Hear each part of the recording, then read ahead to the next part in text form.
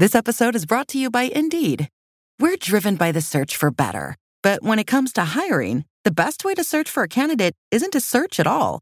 Don't search, match with Indeed. Use Indeed for scheduling, screening, and messaging so you can connect with candidates faster. And listeners of this show will get a $75 sponsored job credit to get your jobs more visibility at Indeed.com/science. Just go to Indeed.com/science right now and support our show by saying you heard about Indeed on this podcast. Terms and conditions apply. Need to hire? You need Indeed.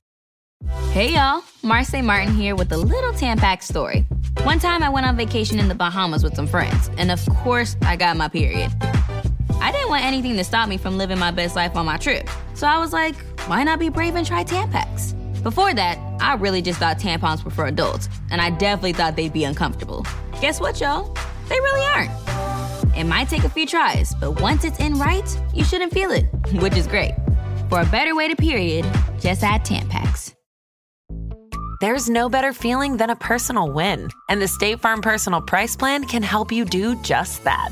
Talk to a State Farm agent today to learn how you can bundle and save with the Personal Price Plan. Like a good neighbor, State Farm is there. Prices are based on rating plans that vary by state. Coverage options are selected by the customer. Availability, amount of discounts and savings, and eligibility vary by state.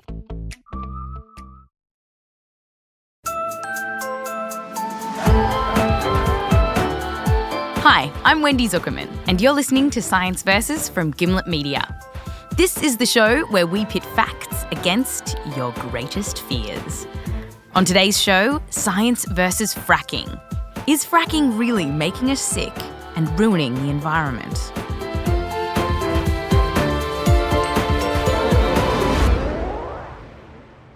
When we hear stories about fracking, they often go like this. A gas company comes to town, starts drilling wells, and then terrible things start happening.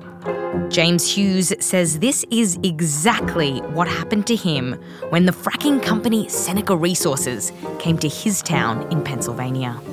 Seneca shows up at my doorstep and says, "We're drilling wells on your property." It was the biggest nightmare I ever went through. They moved into my property, knocked out my water well. This is from a town hall meeting held in 2014 when a local township was so freaked out about Seneca's operations that they were deciding whether or not to hire a lawyer to fight them. They knocked out my water well, knocked out my neighbor's water well, turned the pond pink. By the time they gave me my new water well, it was on fire for 6 months. My family couldn't visit, couldn't have running water, and it broke my heart. So meanwhile, during this time, I composed a song called She Thunderclap. Please, we've got an attorney on the phone. Just give us the result. This is what fracking has driven Americans to do. Gas and oil. Write more folk songs. Actually, I think this is more prog rock. Just the lack of acoustic guitar. For what we have done to your land. But this song, of course, is not peer-reviewed research. And neither is a lot of the conversation happening around fracking. Fracking is a disaster unfolding across Pennsylvania of unprecedented proportions. Hydraulic fracturing is spreading across the globe. Whoa, Jesus Christ. Unbelievable! A river on fire! Whoa! The river's on fire! Oh, jeez. The thing is, the anti-frackers love to use hyperbolic statements and half-truths, but they aren't alone. On the other side of this debate, the pro-frackers are pulling their own kind of crap too. And to demonstrate, here's a conversation that I had with fracking company Seneca Resources.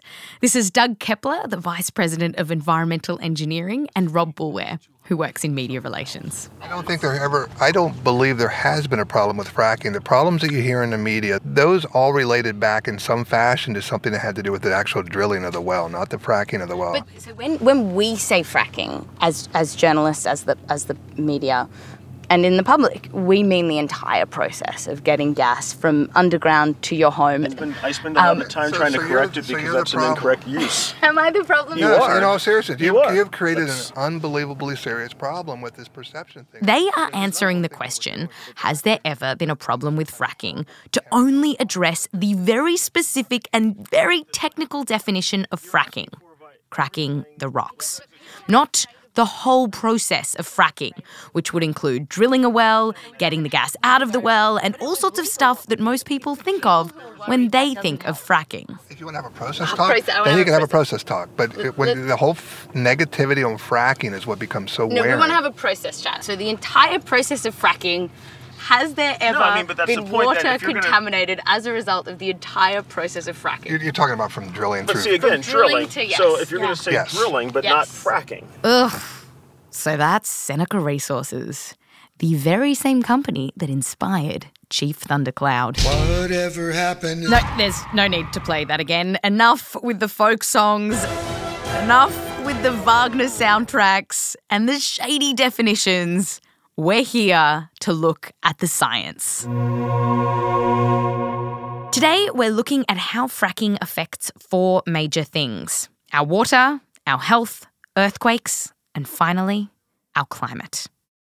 Let's start with a detailed look at how fracking actually works. Our frackers, Seneca's Rob Boulware and Doug Kepler, offered to give us an up-close look at one of their fracking sites in northwestern Pennsylvania.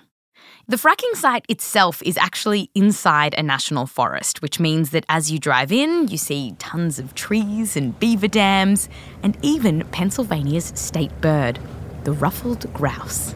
Oh, look, Doug. You see it, Doug? It's a grouse, isn't it? Right back there. See? Oh, I see him on the edge of the road there. But as you approach the frack, things look a little different. We see a couple of huge cranes connected to a bundle of narrow pipes. And it's right here that water gets pushed under the surface at intense pressures, which is what cracks the rock to release the natural gas.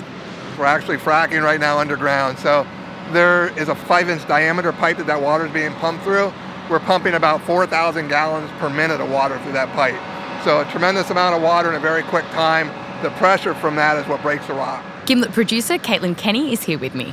So right under our feet right now, big old rocks are breaking. Yes, and I can't feel anything. But it's not just water going down that pipe. There's also sand and chemicals. There's a conveyor belt that takes all the sand to the blender, where the water in those tanks is blended along with the chemicals, and then they're pumped down hole. The sand is used to keep the cracks in the rocks open so that the gas can flow out, while the chemicals, they do a couple of things. A bactericide is added to prevent bacteria growing down the hole, and to get the fracking fluid moving very quickly through a very narrow pipe, they add friction reducers. And this brings us to the first fear that people have about fracking. Can these chemicals get into our drinking water? When rocks are being cracked more than a mile underground, which is below drinking water supplies, studies have shown that there is a very low risk of the fracking chemicals seeping up through the rocks up into your drinking water. It could happen, but one study estimated that it would take several thousand or even millions of years. And the thing is, one report estimated that 95% of fracking wells in America are being fracked this far below the surface. In Australia, though, where fracking is happening higher up, it is riskier. So, that's cracks in rocks. But there is also the potential of chemicals leaking into our water through cracks in pipes. But how often does that happen? Well, a study found that in Pennsylvania, 6% of pipes had some kind of problem. So it's not widespread, but it is happening. So that's what's happening below ground.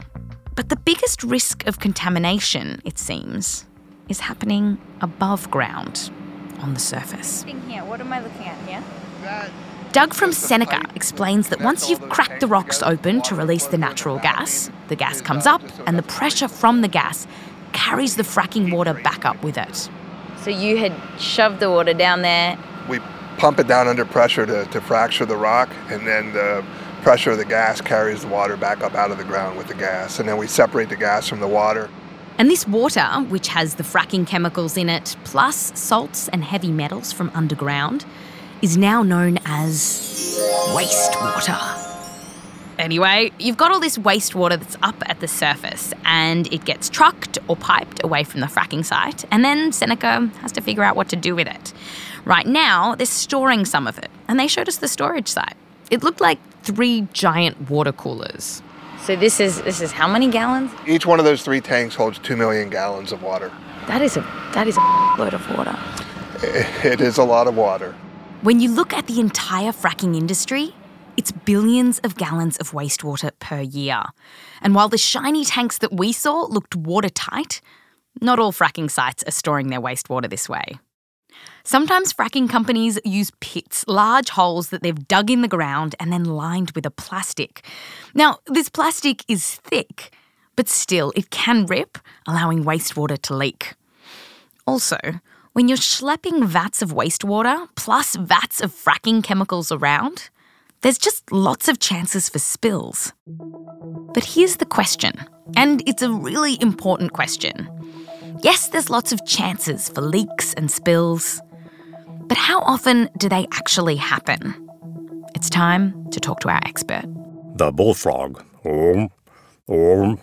This is Robert Jackson, a professor at Stanford, and he's one of the top experts on fracking in America. He also does some very impressive frog poetry. This is the green tree frog. Oinky boink boink. So remember when I said at the beginning of the show that both sides of this debate weren't being straight with the fracks? Well, that can make it hard to know who to trust on this fracking debate.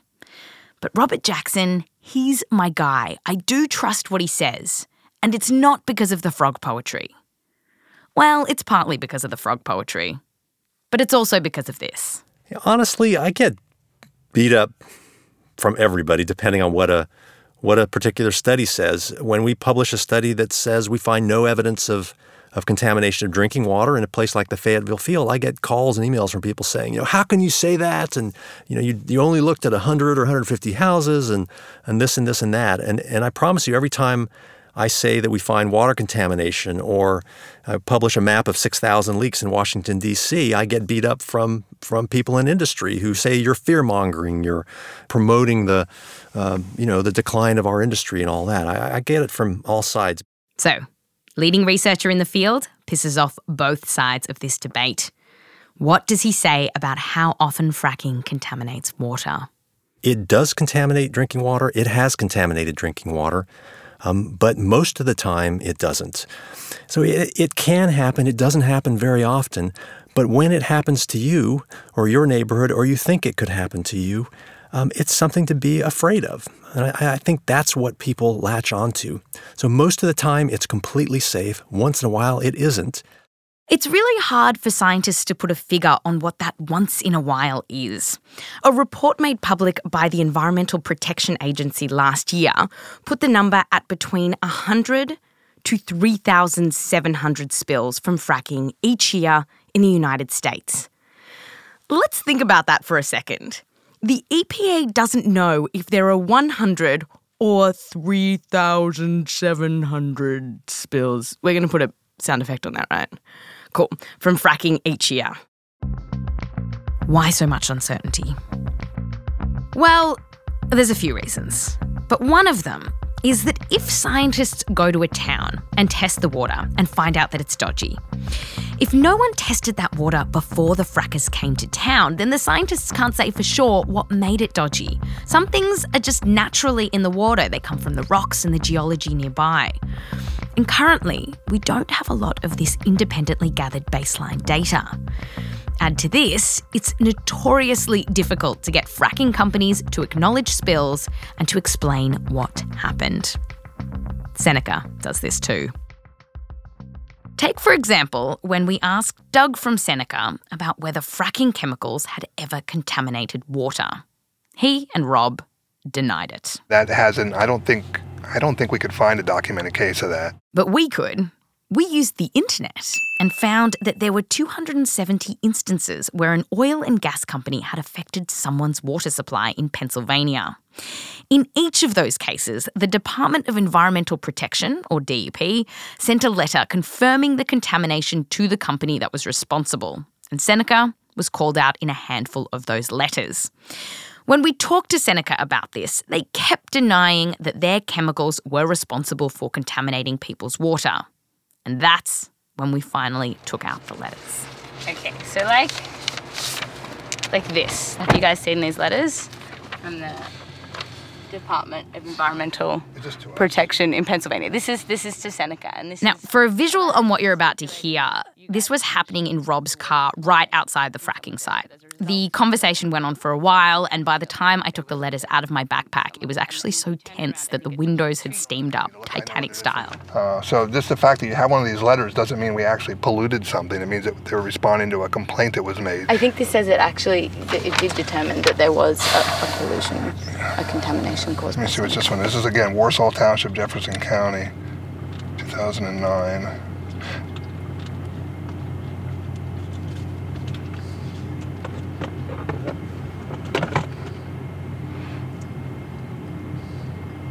Increased levels of sodium chlorides and total dissolved solids. This looks like there was some type of impact at that time because the sodium would have come from the drilling itself. But I don't remember what it was, but it appears there was a temporary impact on this one. But again, I wasn't looking at the types of things we're doing now and what you're talking about. But that is included.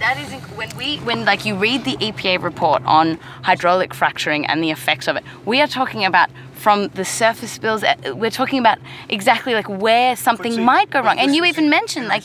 I stand firm on what we've done at Seneca, that we have not had those issues. But then you read the letter and it... No, because this is not fracking. That's what I'm saying. It wasn't, and it didn't have the process of fracking within it. No, we fracked as well.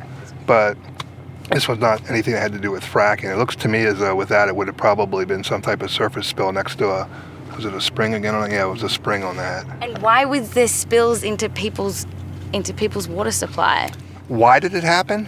And they were related to surface spills. Yeah, it was a very careless act by a contractor on the location that spilled that one that temporarily impacted that spring. So, yes, it did happen. I'm not making light of it. It wasn't willful. It was an accident. But this was one incident that happened that year out of 300 and some wells that were drilled. And it didn't happen every year, but I would say we probably averaged maybe one or so, some years maybe two, some years maybe not, but maybe one a year, something like this would happen with a 300 well program when the regulations were very lax compared to what they are now. So that's what it takes to get these guys to agree to publicly confirmed facts that you can find on the internet.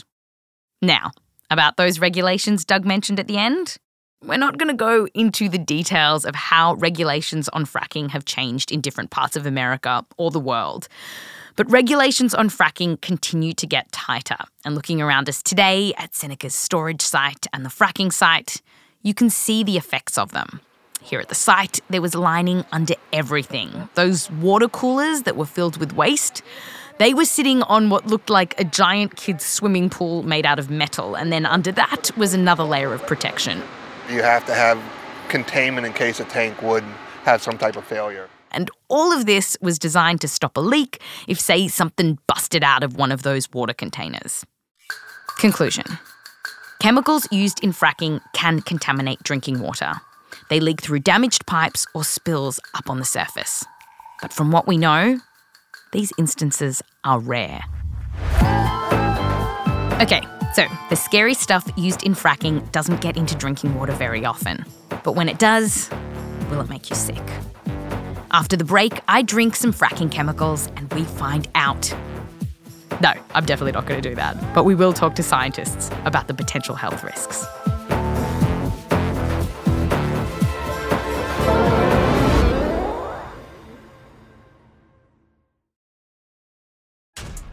This episode is brought to you by Essentia. A better you starts with better hydration. Essentia is on a mission to inspire people to do what matters most. Their proprietary ionization process transforms water from any source into ionized alkaline water, providing water that's 99.9% pure with a pH of 9.5 or higher. Essentia overachieving H2O, the #1 ionized alkaline water. Shop now. Hear that? It's the sound of someone whacking the ground with a rake. Specifically, they're beating around the bush, which we've done enough of in this ad too, so let's get right to it. The new Moneymaker scratch-off from the Ohio Lottery doesn't beat around the bush. Money Maker. Play the game and you could win money, up to $2 million. With more than $88 million in prizes, ranging from $50 to $500, Moneymaker cuts right to the cash. Lottery players are subject to Ohio laws and commission regulations. Play responsibly. Welcome back to Science Versus. So, we talked about how fracking chemicals can get into your water, and we're going to get to the environmental impacts of fracking just a bit later. But let's start where we left off. The scary stuff in fracking can get into drinking water. But if that happens, will it make you sick? Some of you listening have seen scary footage of people lighting their water on fire, and they say fracking is to blame. Footage like this. Unbelievable! A river on fire! In this video, an Australian politician fashioned after Steve Irwin lights a match and puts it to a river, and flames leap up from the water. It's all very dramatic. Whoa! The fracking just a kilometre away, methane coming up, and now the river is alight. This video is real, and the water is burning because methane, the main ingredient in natural gas, is flammable. And it can end up in water supplies because when you're fracking and trying to capture all that natural gas underground, some of it leaks through the pipes and can escape. But just because something is flammable, it doesn't mean it's bad for you. Pistachio nuts are flammable. Fun fact, right? Oh, the pistachio nuts are on fire! Anyway, according to the Centres for Disease Control and Prevention, quote, drinking water or eating food prepared with water containing methane gas is not a health hazard, end quote. The CDC also says that methane leaves the water and enters the air very quickly. So even if there was a lot of methane, quote, it is unlikely that this level would remain in the water long enough to be ingested, end quote. So, that's methane.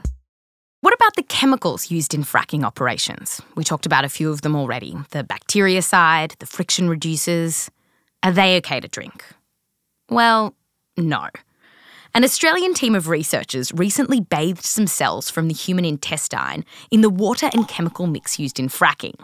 And it killed the cells. The mix was toxic. But you would never drink this mix straight.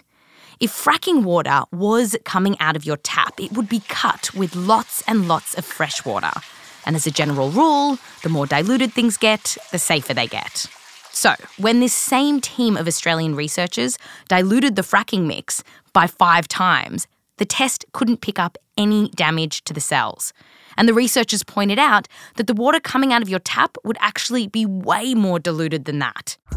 But they wrote in their paper that if you were exposed chronically over time to the diluted chemicals in fracking, it might change the game. Plus, cells in a petri dish versus the body, that's very different. So to get to the bottom of these health questions, we need to look at another kind of study. Say, a survey of people living near fracking wells. Peter Rabinowitz, a physician and an associate professor at the University of Washington, has done just that. He started studying fracking after a visit to southwestern Pennsylvania, when he spoke to one family that claimed to have been affected by fracking operations nearby. The family told Peter that the drilling company had said that the water was fine. And it certainly didn't look that way to me, and they definitely said that it had changed in some way. And then they gave interesting anecdotes that I was not sure what to make of, about how when they tried to give water to their dog, the dog refused to drink from the bowl, or another dog drank some of the water and got sick and its hair fell out. It's a scary story. Dodgy fracking company, dog's hair falling out. Peter was intrigued. But he's a scientist, and this was an anecdote. So he got a team together, and they surveyed the health of 180 households in the area. Ultimately, he found no link between living near a fracking site and the people reporting that they had heart, brain, or stomach problems. but he did find something. 2 issues were more likely to be reported in those living within 1 kilometre of a fracking drill compared to those living further away. 1. Skin problems. Which included generalized rashes or itching of the skin. And 2. Upper respiratory complaints. Which could be burning eyes or cough or sore throats. But Peter says just because he found those issues, that doesn't mean the chemicals in fracking or fracking operations caused them. It's a correlation at this point, which means that there is a very real risk that these issues could be caused by something else, the nocebo effect.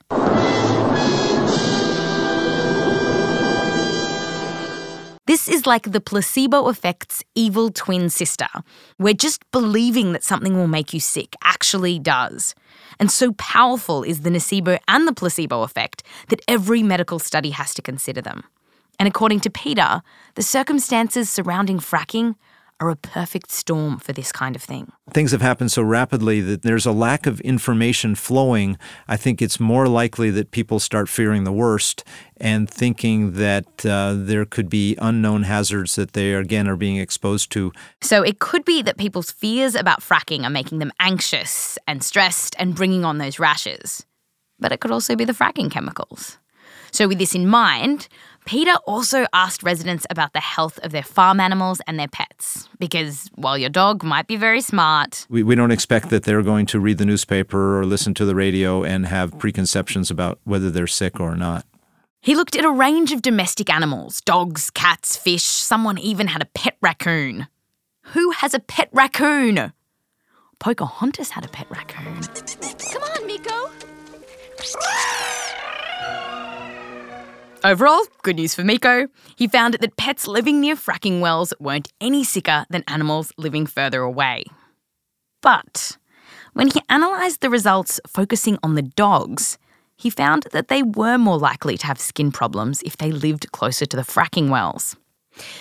Peter wanted to know more, so a year after his survey, he returned to the households to get more data. We asked someone in the household to provide a urine specimen and also to get a urine specimen from a dog in the house. Just in general, you knock on someone's door and say, "Remember me from a year ago, can I get some urine?" It's an interesting conversation to have, and some people say yes and some people say no. And then when you ask to get a sample from the dog, it gets even more interesting. They're not used to doing that. Peter is currently looking into this data. So where does that leave us?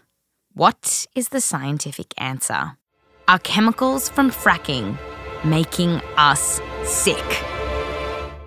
There may be something here, and we need to have further, better studies to investigate it further. Conclusion. If there was a major chemical spill onto your property's water and the water looked different, it's probably not a good idea to drink it because high doses of fracking fluid are likely to be toxic. But in terms of whether you'll get sick from smaller, say harder to detect leaks, currently there's not good evidence that you will. Next up on our journey into fears about fracking, we're moving away from the personal and asking, what is fracking doing to the world around us? Like, is it causing earthquakes? Some parts of the US, including Texas, Colorado, Oklahoma, and Arkansas, have experienced... Oh, sorry. I'm going to get letters about that. Should have been Colorado. Okay, so some parts of the US, including Texas, Colorado, Oklahoma, and Arkansas, have experienced an unprecedented increase in earthquakes since 2009. And unprecedented, that's not my word. It comes from a paper published in Science magazine. And Professor Robert Jackson... he says these earthquakes are worth getting shook up about. Obviously, he didn't use those words. He doesn't talk in puns. It gets people's attention when someone has to start paying for earthquake insurance when they didn't even know what an earthquake was probably a decade ago. I mean, that is really remarkable, and that is not natural. Yes. Robert says frackers are responsible for the increase in earthquakes, but not for the reason that you might think. I'll let Robert explain. Oinky boink. Oh, wrong audio. It's not this step of cracking open the rock that's causing those earthquakes. That does cause little tiny tremors, but no one feels those. What's causing some of these earthquakes instead is the disposal of the wastewater. Okay, so wastewater. Remember, that's the dirty water that comes back up the pipe after you frack the rocks. Now, you can deal with that water in a couple of different ways. You can store it above ground in those giant water coolers. You can recycle it, use it for more fracking. But it's just a lot of water to deal with.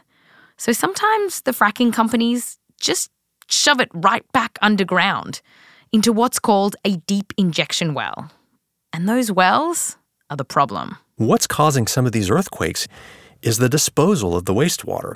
When we pump millions of gallons of wastewater back underground at high pressure, it can cause rock layers to slip. It essentially lubricates those rock layers, and that slipping is an earthquake. So, pouring wastewater from fracking down an underground disposal well can and is causing earthquakes in some places. That was an easy one.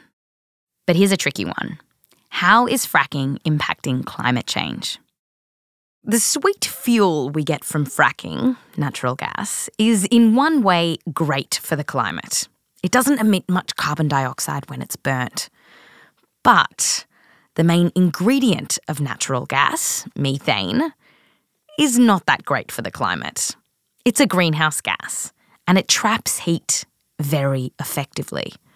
More effectively than carbon dioxide. Natural gas is mostly methane, and methane's an incredibly potent greenhouse gas. This is Bob Howarth, and he's an ecology professor at Cornell University.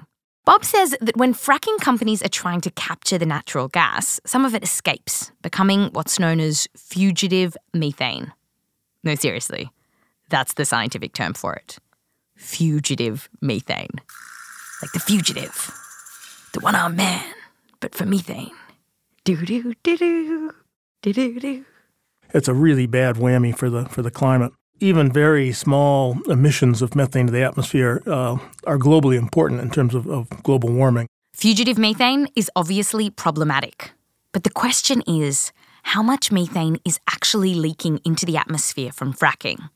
And this question, just like the question of how much fracking chemicals are getting into people's water, is really tricky to answer. For one, the science is pretty new. Bob published the first paper to look at this, and it wasn't that long ago, in 2011. And back then, his calculations made the picture look bad for fracking. But that was just one paper. So Bob went searching for more data. He got in a plane, hunting for plumes of fugitive methane. Do-do-do-do, do-do-do. We used an airplane, and we flew over southwestern Pennsylvania in the Marcellus Shale area. The pilot flew back and forth, measuring methane in real time. And he was able to determine plumes, they're clearly visible when you plot the data out, that are coming from distinct points on the ground. Using the data that Bob collected, along with other work, he estimates that in parts of America, around 9% of the methane that companies are trying to capture escapes during the entire fracking process. But lots of folks cite lower numbers than Bob's. And much of this is because fugitive methane emissions fluctuate wildly, depending on a lot of factors, like the type of rocks in an area. Either way, whatever the number is, it isn't very helpful in isolation. The important question for us right now is this. Is natural gas production, which obviously includes fracking, better for the climate than our other big fuel source, coal? If Bob's fugitive methane estimates are correct, then no, natural gas is worse than coal. But the Intergovernmental Panel on Climate Change, which represents the views of over 800 scientists from 80 countries, disagrees. Every few years, these scientists analyse the most up-to-date research on, among other things, how energy production is affecting climate change. And at their last report, they labelled natural gas, the fuel from fracking, as a transition fuel. That is something that's better than coal. But over the years, as more and more data has been coming out on fugitive methane emissions, the IPCC has been giving less and less love to natural gas. So after reading the IPCC reports and chatting to Bob, I didn't know what to think. I talked to Robert Jackson at Stanford. This has been exploding my brain a little bit because, you have even the IPCC, like over time, I feel like they've been moving on this as well and saying, oh, we didn't realize the methane leaks were bad. Natural gas is worse than we thought. But where do you think we're currently sitting on this methane leakage question when it comes to fracking? Our work, the work of many people, has shown quite clearly that we've been underestimating the leaks on average, not everywhere, but on average. That doesn't mean that number, that leakage is so large that it's, that it negates any potential benefits compared to coal, or that it's far worse than coal. I just don't think the body of evidence suggests that to be the case. So, bottom line, to the question of natural gas versus coal? Point blank, I think natural gas is a better fuel than coal. Anytime we can take an old coal plant offline, I'm all for it. But of course, that's just compared to coal. Don't go buying your I Heart Fracking t-shirts just yet. Practically everyone we spoke to agreed that renewables are the best option for reducing pollution and staving off climate change. Conclusion. Methane from natural gas does escape into the atmosphere through fracking, and that's bad for the climate. It traps heat. It's a powerful greenhouse gas. But currently, the evidence suggests that even with that, natural gas is better than coal, but worse than renewables. So, our fears about fracking, do they stack up? Maybe? Not really? Let's break it down. Fear number 1. Can the chemicals from fracking contaminate people's water? Science says yes, but these instances are rare. Fear number 2. Can these chemicals make us sick?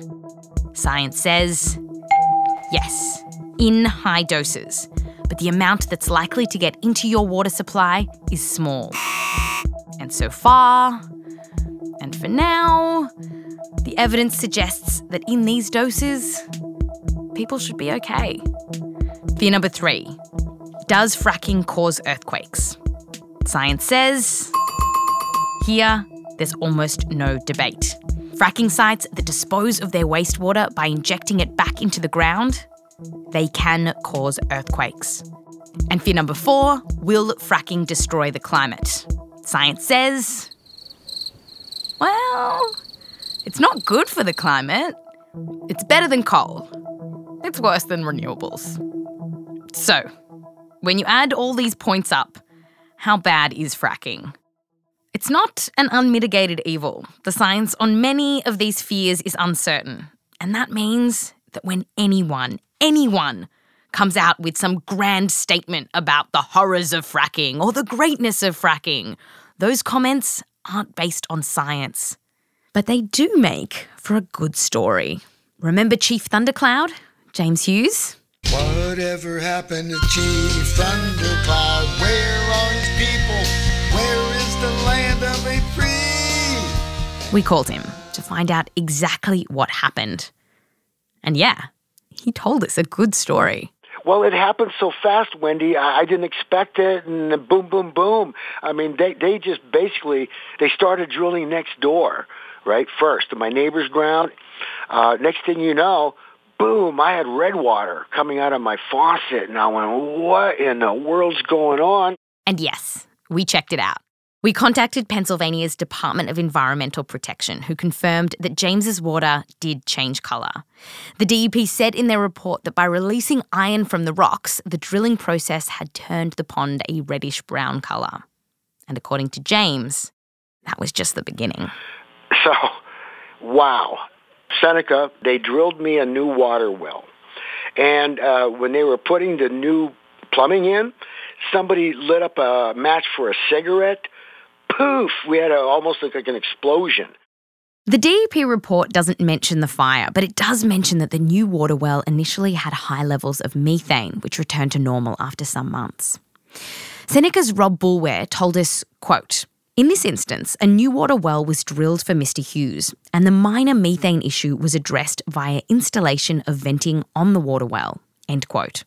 He also said that Seneca accepted the DEP's resolution, but, quote, Mr. Hughes was not fully satisfied with that result, end quote. That's why I don't like these guys, Wendy. These guys drill holes in the ground, puke up the land, ruin water, have a bad attitude. Then us poor landowners got to go, what just happened to us? Well, I'm one of these guys. I'm what you call a fighter. I don't like people stomping on me. I'm a Donald Trump kind of guy. The whole thing ended up in a legal battle, and they settled out of court. So, compelling story, right? But remember the science? These events are rare. And the thing is, the scary stories, they get the headlines and they capture our imagination. But the science, it isn't that easy. It's complicated and slow and full of inconvenient details. And I know that's hard if you're at the pub and you're trying to have very strong opinions, but that's the way it is. And the thing is, if you do want an easy answer, I've got one YouTube video for you. Unbelievable! A river on fire! Don't let it burn the boat! Whoa! That's Science versus Fracking. This episode has been produced by Caitlin Kenny, Heather Rogers, Caitlin Sori, edited by Annie Rose Strasser and Alex Bloomberg. Production assistance by Austin Mitchell, and fact-checking by Michelle Harris. Recordings from the town hall meeting in 2014 are from NPR's WHYY reporter, Katie Colineri, and the team at NPR's State Impact Pennsylvania. Thank you. A big thanks to the Gimlet Hive Mind for comments and joke advisements. That's you, Eric Mennel, PJ Vogt, and Stevie Lane, plus the Zuckerman family. Thank you.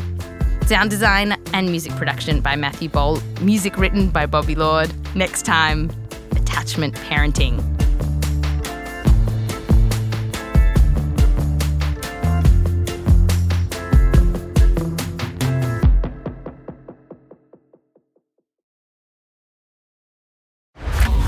Next on Science Versus, we're tackling attachment parenting. In the first few months, it's like the fourth trimester, and they should just be part of me. I just feel as though a stroller, when they're so small, it doesn't feel right. It just makes me cry to think like they're separated from me. I'm Wendy Zuckerman. Fact you next time.